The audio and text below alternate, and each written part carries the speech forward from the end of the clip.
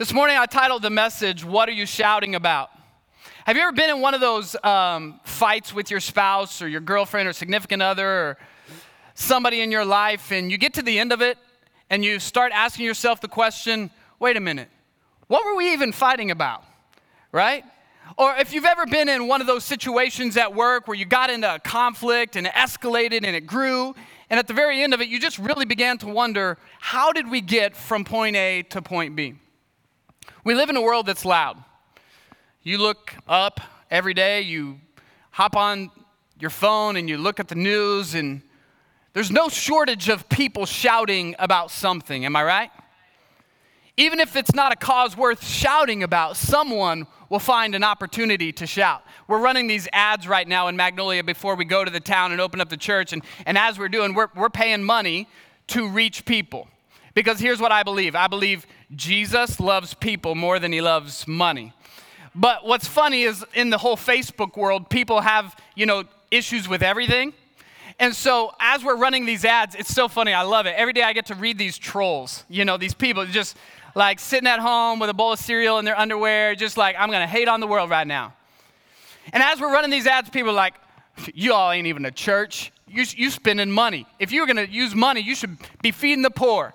And I just get a kick out of it. I think it's funny because I really believe God will spend every dollar he has to reach people.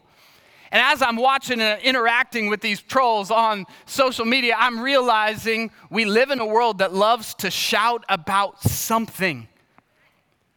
The question I want to ask us today is, what are you shouting about? What in your life, when you look at your life, when you get to the end of your life, and people look at your life and take the sum total of it all, what will have been the message of your heart? What will have been the tune of your life, the song, the melody of your life that has played out in time? As I think about it, there's people that shout for all kinds of reasons, but most of the time people shout whether they realize it or not because they need help. This is a couple years ago now, I think, I made a very poor decision. If you've ever had to go to the restroom and you're driving down the road and there's no other options and you pull off to the side of the road and you pull over to this gas station that you know better than that, don't go in. You think it's just like internally you're like, I shouldn't go in there. Really, what you don't know is the Holy Spirit's just prompting you. You really should not go in there. I had to go, and so I pulled over into this gas station. I go in and instantly regretted it, but had no other choice. My kids and my wife were in the car. All the kids were strapped into their car seats, and I go into the restroom, and as I go in, I do what you do, and then I'm getting ready to leave, and I reach out and I grab the door, and the handle won't turn. Let me paint a picture for you, okay? I'm talking it stinks in there. I'm talking the walls are nasty. I'm talking it's one of those you don't want to touch nothing. And I'm stuck. And when I say stuck, I mean I'm stuck. I start throwing my body against the door. I'm kicking on the bottom of the door. So what do I start doing? Shouting, panicking, and shouting. Somebody help me. I'm a grown man in the bathroom shouting, somebody help me. Now, I don't know why nobody came, but nobody came. And nobody came. So about 10 minutes later, I'm wondering if my wife is ever going to come rescue me. So I pull out my phone and I call my wife and I said, honey, don't ask any questions, please. But just get the kids unbuckled from their car seats and come in here and please open the door. And she starts laughing at me. Y'all, anybody married to one of those people that would rather just laugh about it than do something about it? And so I am locked in the bathroom, and she comes in. She's in the hallway. I can hear her. She's laughing. The attendant didn't speak English. I only speak English, and we had a problem. Until eventually I began to hear the attendant kicking the door. And for the next 5 minutes, he is taking screwdrivers into the door. He is pushing on the door. He's busting at the door until finally it just pops open and I'm out of there. And that is the last time I will ever stop at some random gas station that the Holy Spirit tells me not to. I was shouting at the top of my lungs. Why? Because I needed help. In our life, we find ourselves in situations where we begin to shout because there's something internally going on beneath the surface that says, I can't keep living this way. Things have to change. I don't want to go down this path again. I need help. We understand it when people shout because they need help. What we often have a harder time doing is understanding why people are shouting because they're mad. I'll never forget the first time when I was getting on the interstate for the very first time as a 15-year-old with my permit. I remember pulling onto the interstate, driving my dad in the seat next to me. Here we go. And all of a sudden, on the on-ramp, somebody comes flying around me, showing me some very, very kind hand gestures. Shouting at a 15-year-old boy he did not even know. Why? Because something going on inside of him is mad about something. It's easy to shout when you're in need. It's easy to shout when you're mad. It's easy to shout when you're confused. You remember in school, your teacher giving an assignment, a project, didn't understand how to make it happen. She says it's due tomorrow. It's worth 50% of your grade. What happens in the room? Everybody's hands go up. We got questions. You ever been to your boss, a situation, something going on, not really sure how it's going to work out? You're confused about why you're even doing it to begin with and what the value is to the company. And all of a sudden you start noticing that people are very easy to shout about what's going on. There's a lot of reasons to shout, but the question at the end of the day we all have to ask ourselves is what I'm shouting about worth shouting about? Another way I want to say this is is the commotion of my life, does it have a just cause? Is the cause worth something shouting about? In the New Testament, in the book of Acts, we read a story of a group of people. And this group of people start realizing that these followers of the way, in other words, the followers of Jesus, there's a commotion that's starting to rise, and people are beginning to sense that this Jesus thing is getting a little bit more out of hand than what they had expected. And the people, the business guys in town, realized this was about to put a big impact on their business. So they get together and they begin to realize this is going to cause some problems, and all of a sudden a little riot breaks out in the community because the followers of the way, the Jesus people, had a commotion about them that was having an impact on their very way of life. And they begin to shout. And I want to read this story, a passage of this story in Acts chapter 19. I want you to hear this scripture. Here's what it says. Large crowds are gathered together, and some had cried out one thing, and some another. For the assembly was in confusion, and most of them did not know why they had come together. I love that passage. I just wanted to share it with you because it's this idea that a large crowd of people have gotten together because they have a problem. The only problem is they've all forgotten what the real problem is. You've been in a mass crowd before. You've been in a groupthink situation before. And they all begin to shout, and there's commotion in the place, but there was nothing but confusion. In Acts chapter 19, verse 40, it says a man stands up, and he says this. He says, "For we are really in danger of being charged with rioting today, since there is no cause that we can give to justify this commotion." We're in danger of being charged with rioting because there's no cause that we can give to justify this commotion. In other words, one bold man in the crowd of all of them stands up to say, what are we really shouting about? My question today is, are we willing to be that one person that stands up and say, what am I shouting about? What's the message of my life? What's the tune of my heart? What am I shouting about? As I read this passage, I'm reminded again of Moses in the Old Testament. Moses in the Old Testament finds himself going up onto Mount Sinai to get the 10 Commandments from the Lord. And God had just done some incredible, miraculous things for the people of Israel.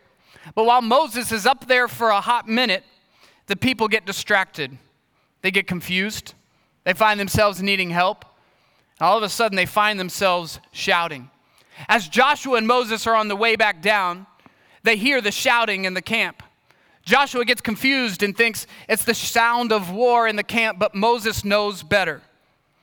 And as Moses comes, he stands at the gate before the people, and here's what he says in Exodus chapter 32, verse 25. It says, and when Moses saw that the people had broken loose, they were running wild, they were out of control, then Moses stood at the gate of the camp, and he asked them a question. He said, who is on the Lord's side? Come to me. And all the sons of Levi had gathered around him, and he said to them, thus says the Lord, God of Israel, put your sword on each side of you and go to and fro from the gate throughout the camp, and each of you kill his brother and his companion and his neighbor. And the sons of Levi did according to the word of Moses, and that day about 3,000 of the men fell. And Moses said, today you have been ordained for the service of the Lord, each one of you, listen to this word, at the cost of his son and of his brother, so that he might bestow a blessing on you this day. We read this passage of scripture, it comes right after the golden calf. They began to worship the golden calf. The singing in the camp was of worship to another God. The shouting was to another God. A people who had just experienced God's miraculous hand of provision on their life had turned with the crowd and began to shout about something that had no eternal value. In fact, shout about something that would lead them far from anything that had any eternal value. And as they're shouting, Moses comes down into the camp and he realizes what's going on, and he stands before them and he says, I have a question. And my question is, who's on the Lord's side? Who is on the Lord's side? And as I read this story, I'm a little bit afraid because there's this idea that Moses is now asking people to kill their brothers and their neighbors and their friends. And we read this in our New Testament 2023 worldview, and we say, that's a little hard. But you have to remember, this is in a time before Jesus had ever shown up. Sin had to be paid for. There was penalty. There was a cost to what was happening. And so Moses says, strap your sword. Who's willing to do right by the Lord? Who's willing to take a stand for the Lord? Who's willing to count the cost and pay the cost no matter what it is?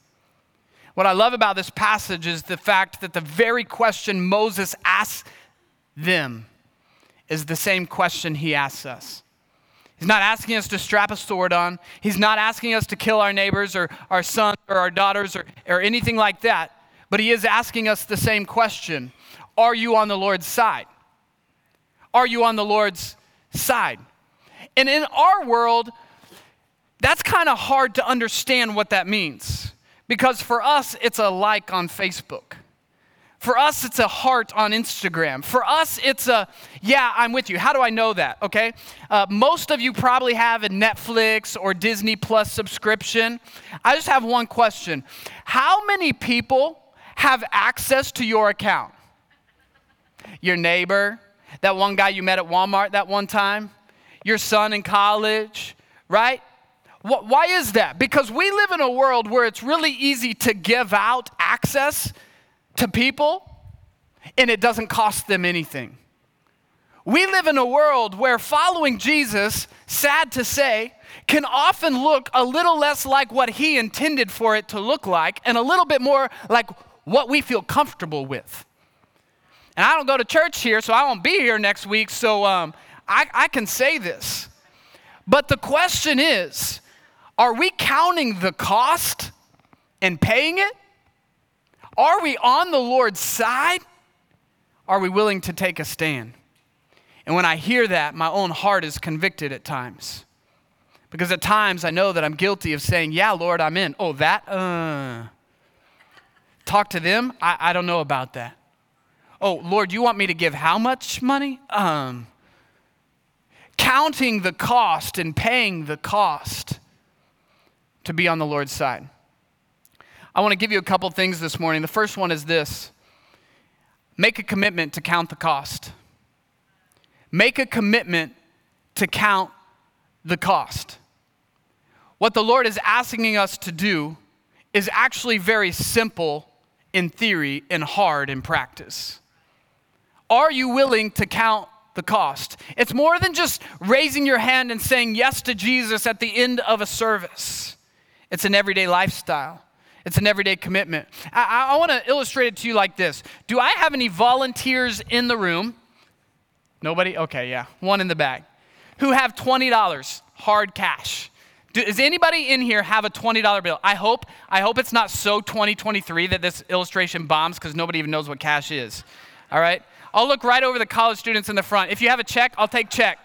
I'll take check too. You have $20? Okay, bring that $20 right up here, okay? Give it up for, this is a little nerve-wracking. Let's hope you actually have that $20 bill. Come on up. I have something for, first. I'll take first, first come. If you want to leave yours on the altar right there, you can do that too. All right?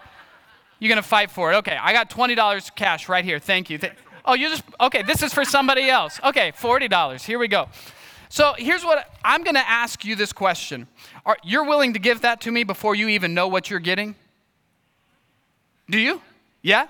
Okay, so you're not counting the cost. You're not listening to anything I said? No, I'm just kidding.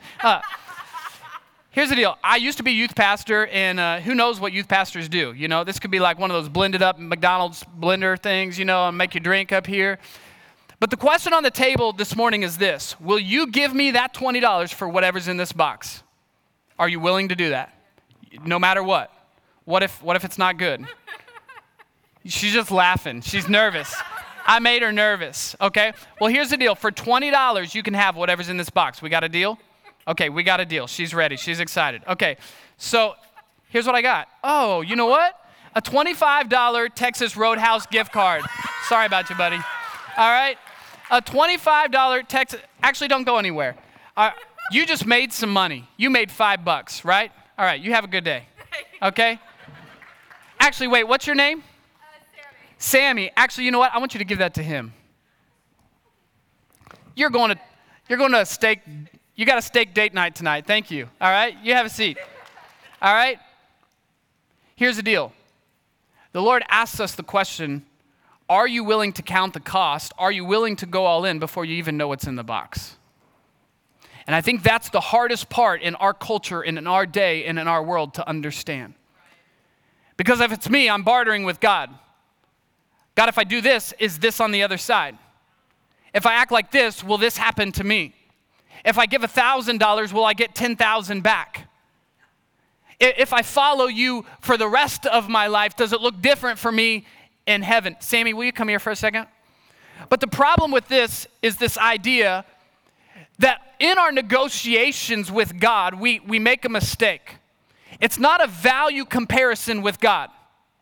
A value comparison is a lot like the house that I just bought. My family, we just moved. Our life is a mess.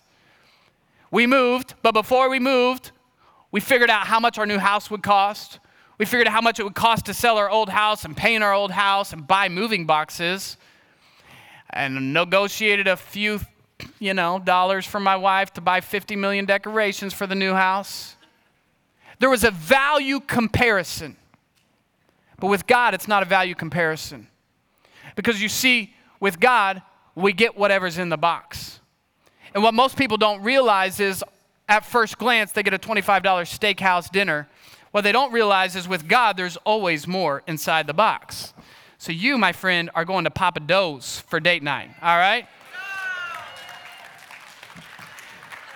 You enjoy your Roadhouse, she's going to have some seafood. Here's the challenge. With God, it's not a value comparison, it's a trust comparison.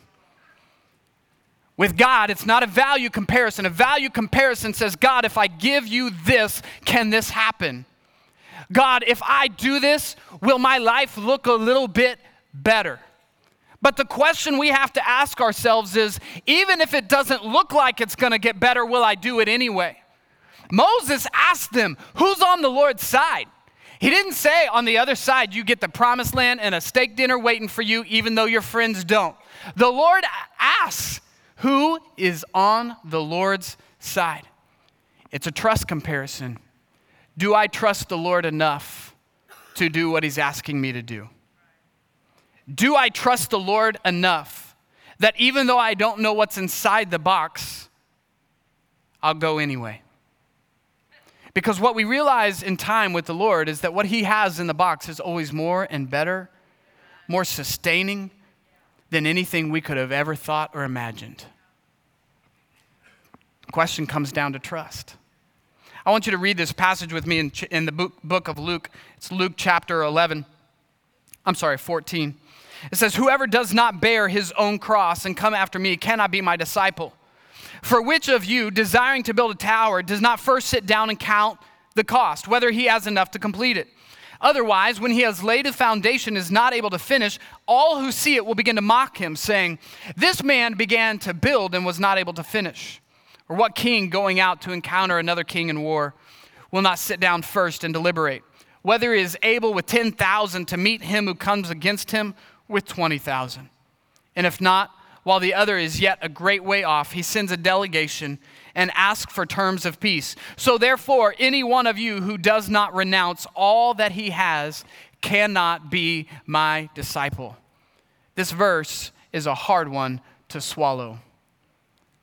Unfortunately, we don't hear it as much anymore.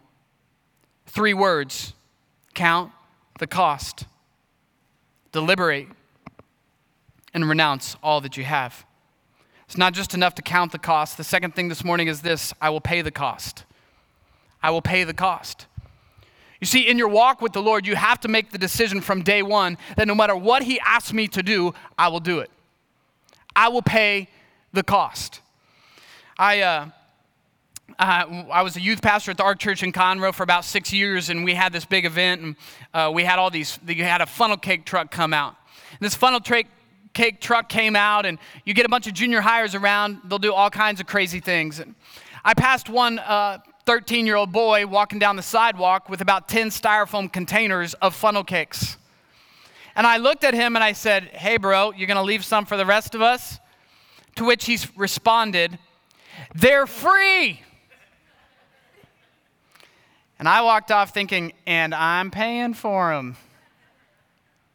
You see, the idea of what's free is different to different people. And I think we make the mistake in our walk with the Lord at times of forgetting that although it's free, it's not free. Although it was freely given, it comes at a very high cost. Jesus paid a high price. It cost him everything that he had. And what we make the mistake of doing is thinking that because it's freely offered to us that it doesn't actually cost us anything. But in fact, it does. It says very clearly throughout Scripture that anyone who would follow Jesus must give of his own life. I get Jesus' life at the cost of giving up mine.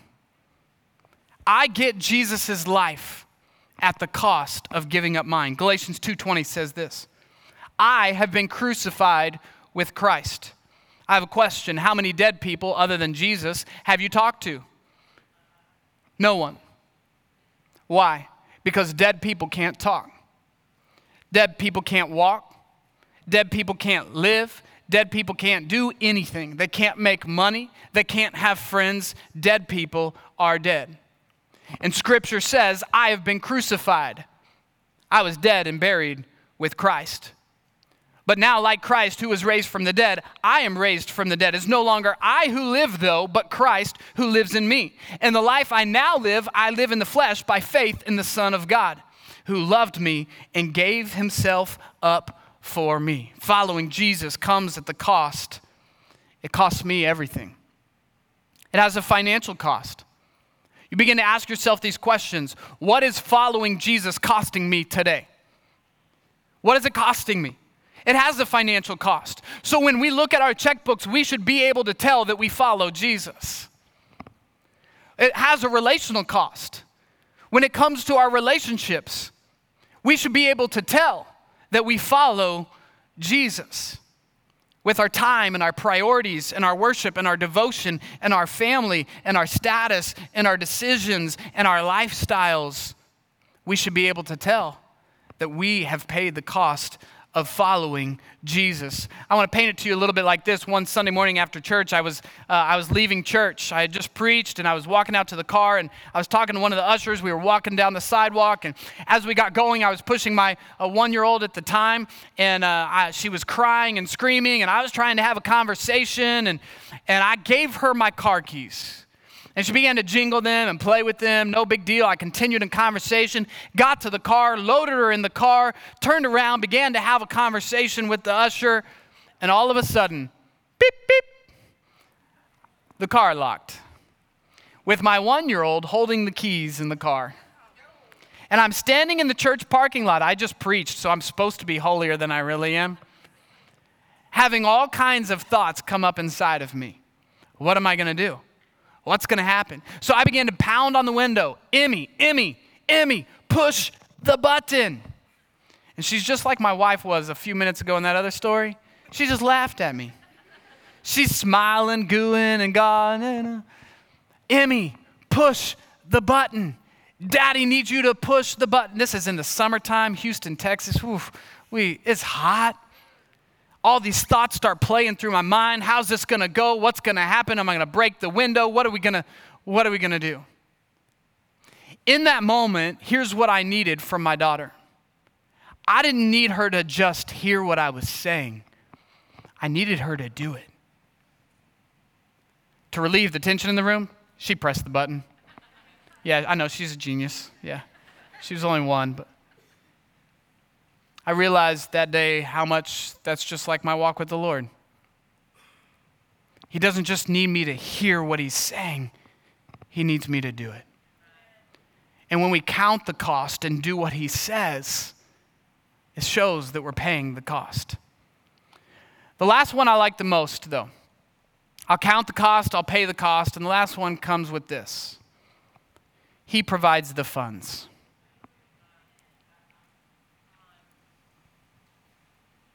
Have you ever been up to one of those situations you didn't think you were going to make it through? You ever had one of those times where you weren't sure how you were going to do what the Bible was telling you to do? You ever had one of those urgings inside of your heart you knew came from the Holy Spirit so strong, he was asking you to do something and you had no idea in all the world how it would ever be possible? One of the things I've experienced with Jesus over and over and time again, I believe that if it's true for me, it's true for you, and that is this, that he always provides. There's a cliche preacher phrase that says, whenever the Lord gives you a vision, he always makes provision. But it's true. When the Lord gives you a vision or asks you to do something, he always makes provision on how to do it. And one of the things I want you to walk out of here knowing today is that no matter how far you feel like you've gone or how messed up you feel like your life is or how good you feel like you aren't to be able to do the things that God is asking you to pay the cost to do, I want to encourage you that as you leave today, you can know that he's doing it with you, that he's helping you, that he's encouraging you, that he's strengthening you. And as he does, you will look up one day and you'll say, that cost that I thought was so great turned out to be the best decision of my life. Paying it had the greatest reward of anything I could have ever imagined. Why? Because he always has a way of helping you pay the cost. One of the things that I love about the passage in Scripture is that Moses says to the men who are willing to say, I stand on the side of the Lord, is he says this very fancy word. He says, I have ordained you for the service of the Lord. That word has lost its art in today's world. We don't use it very often, but the word ordained literally means the Lord has anointed. He has filled them up for the service of the Lord. In other words, it was the Lord who gave them the strength to do what they didn't think they could do. It was the Lord who gave them the strength to do what no one else was willing to do. And it was the Lord who filled them to the place where they could be obedient to follow him. And if he did it for them, and he's done it for me, he can do it for you. The question this morning now turns to this idea of, are you allowing the Lord to fill you with the strength, with the anointing, with the calling of him on your life to do what he's asking you to do?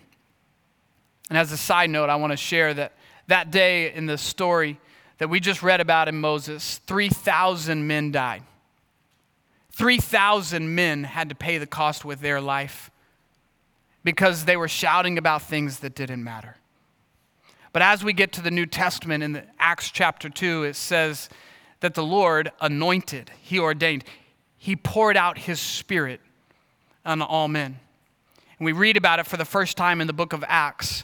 And I want to point out a very interesting fact, Bible fact, that you may be like, what does that even matter?